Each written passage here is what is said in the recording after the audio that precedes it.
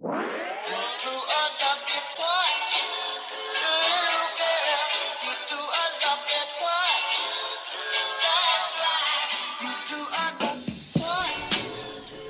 to Reliability Leader, a podcast about how leaders make organizations that create reliable technology.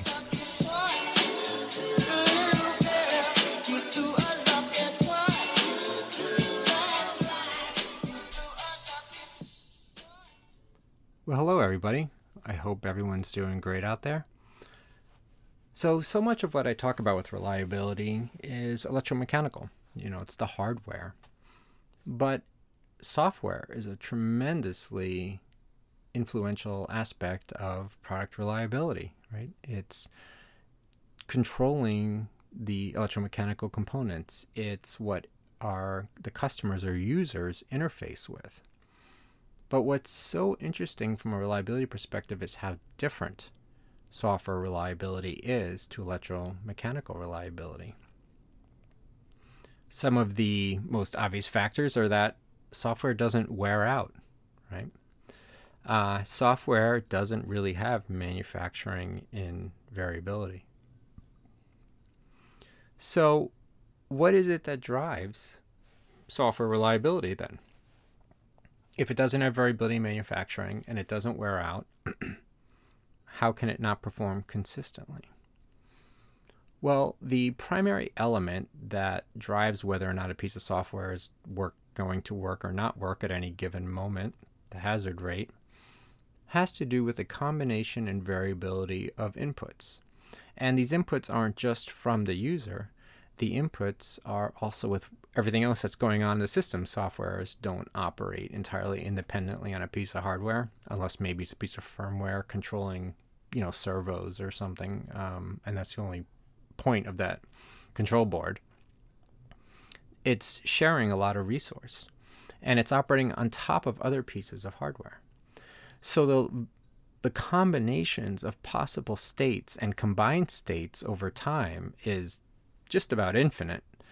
And we have to figure out what is the likelihood that the combinations that are going to cause an issue will occur. That's quite a challenge.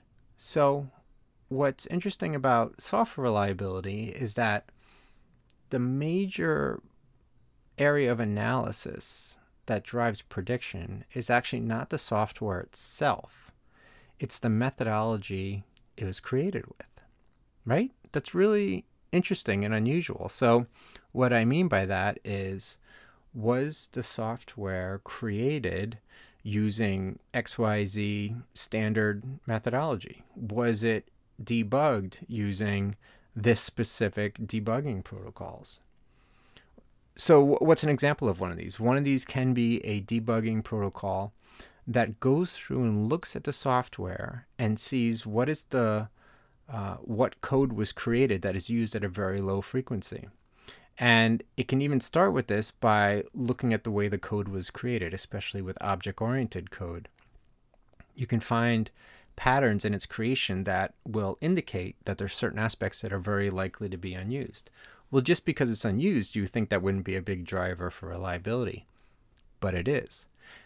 Because in development, when it's tested and, run in a higher level system as it's built up and integrated into whatever the complete system is, it's on its actual release operating system and interacting with the other elements, the lines of code that aren't used frequently are the most dangerous because you are least likely in your testing, which is limited hours compared to the field hours, to see them interact, to see them be a part of sequences. So those effectively are the little mines, these minefields of unused lines of code that when are stepped on, there's a probability that they're going to behave in a way or make something else behave in a way that you didn't expect. So it's this evaluation of how it was created that helps with the prediction, which is so dramatically different than evaluating for hardware, how it was made, what variabilities are there and how it's made, and how do those variabilities affect performance. Evaluating the variabilities in use, how do those variabilities in use affect performance? The variabilities in environment. How do those environment variabilities affect performance? Those three things are always the focus for hardware.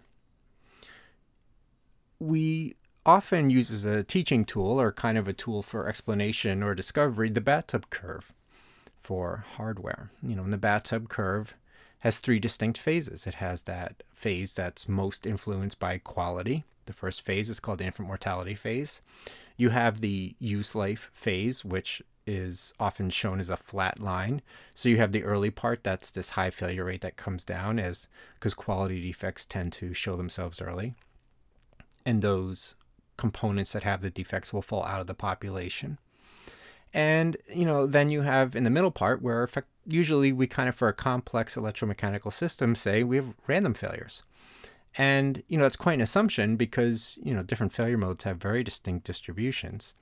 But for a complex hardware system, it ends up looking kind of as a random hazard rate. And that's because when you overlap so many different subassembling component failure distributions together, it starts to look like a static level. I always make the analogy of if you were to look at a waveform of my voice, it's a very distinct pattern. I have specific highs and lows and where I emphasize words and how I pause. But if this was a cocktail party, you would hear so many different types of talking patterns that effectively would just be a static level of chatter that you really could just measure with a simple thing of decibel level. And you would probably use the decibel level to assess what's going on in the party, right? If it suddenly dropped very low, you would say, oh, that's probably when the food was served. And you might have a threshold failure rate where if it gets above this level, somebody's going to call the cops. And that would be the best way to measure what's going on there because there's so many specific distributions going on together. Then the third part of a hardware bathtub curve is where the failure rate begins to increase and continue to increase. And this is because at this point you're hitting wear out failure modes, and these are very predictable. And, there's effectively some degradation relationship between a stress and a failure mode. And more the population is going to experience it as time goes on. So you end up with that curve that looks like a bathtub. Software curves look absolutely nothing like this because for the reasons we said. There's no manufacturing variability driving the first part of the bathtub curve, and there's no wear out driving the end part. So what do they look like? Are they just flat? No, they're not. There's many different types, but one that is common, you could say, at a high level for a complex system, a complex piece of software running on with multiple other, operating programs, working on top of an operating system, would be one that is a, downward slope. That is sawtooth, and a sawtooth being that you have these spikes that go straight up that are, not too high, and then they come down on a slope line, and then in a period of time later, there's another spike, and that comes down on a slope line.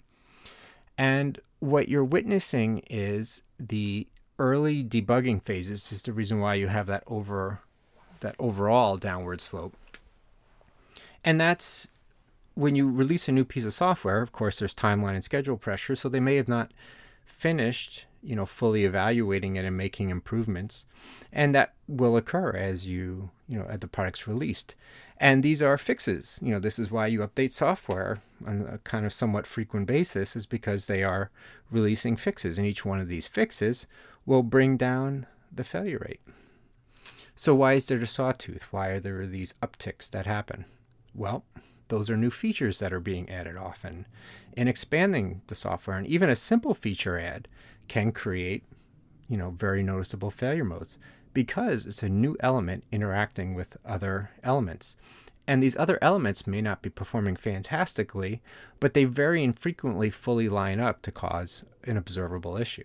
And all you need is this one other piece to be the catalyst to make it visible.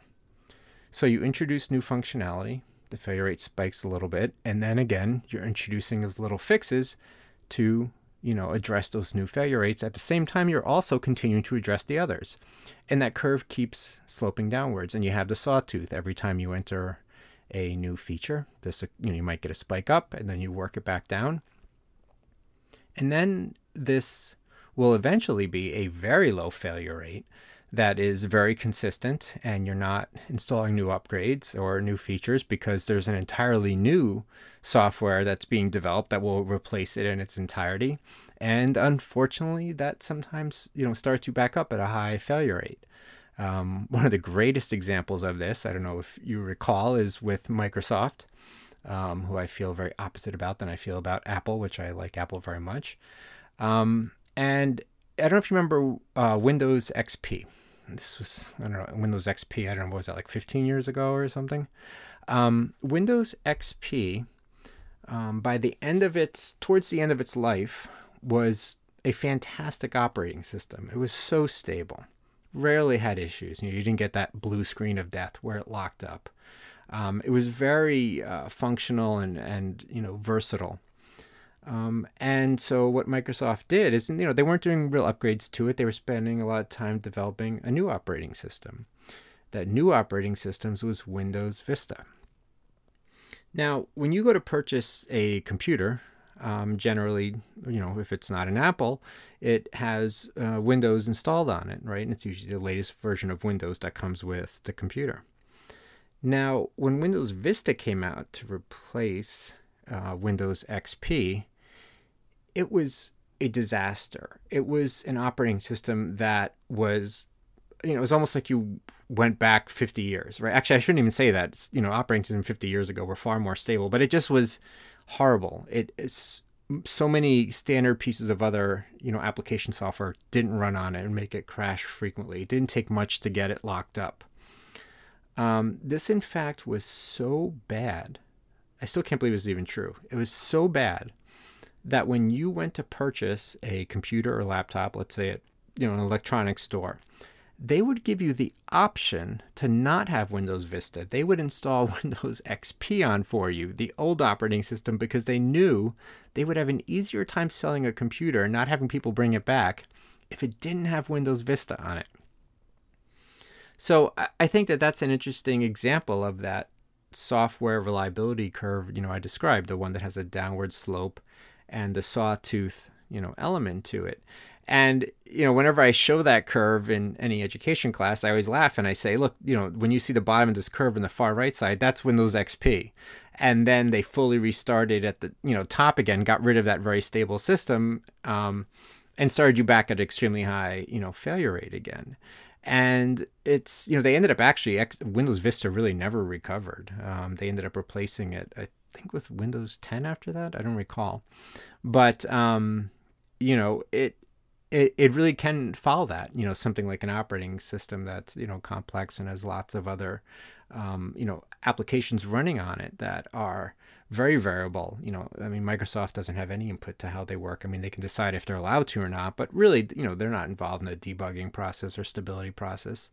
And actually, what's also far more difficult is they're not even involved in the hardware development.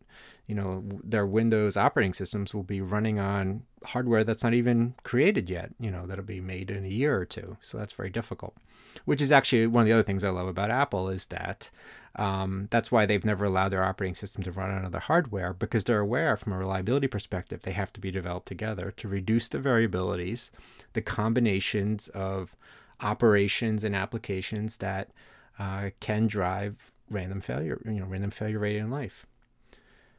So that's a little bit about software reliability and how it is so different than hardware reliability. It's probably also important to mention where the two intersect. I find that reliability growth programs are probably one of the best tools to have in a product development program to see how the software truly operates with the hardware. Because software is typically developed, in isolation with simulation is very easy to do, to have that team off on their own doing their thing. And the hardware team is using whatever software that they've either brewed up or are pieces from historical software. And reliability growth is really the first time you may be bringing the entire system to operate, on its own independently as a final version. And it's quite often you will find issues that cannot really be associated to hardware issues and cannot be associated to software issues, but they're simply interactions. And that's why also in allocation models, I always have a budget for interactions. And this can be very useful in making good predictions. And that's usually evident in a reliability growth program.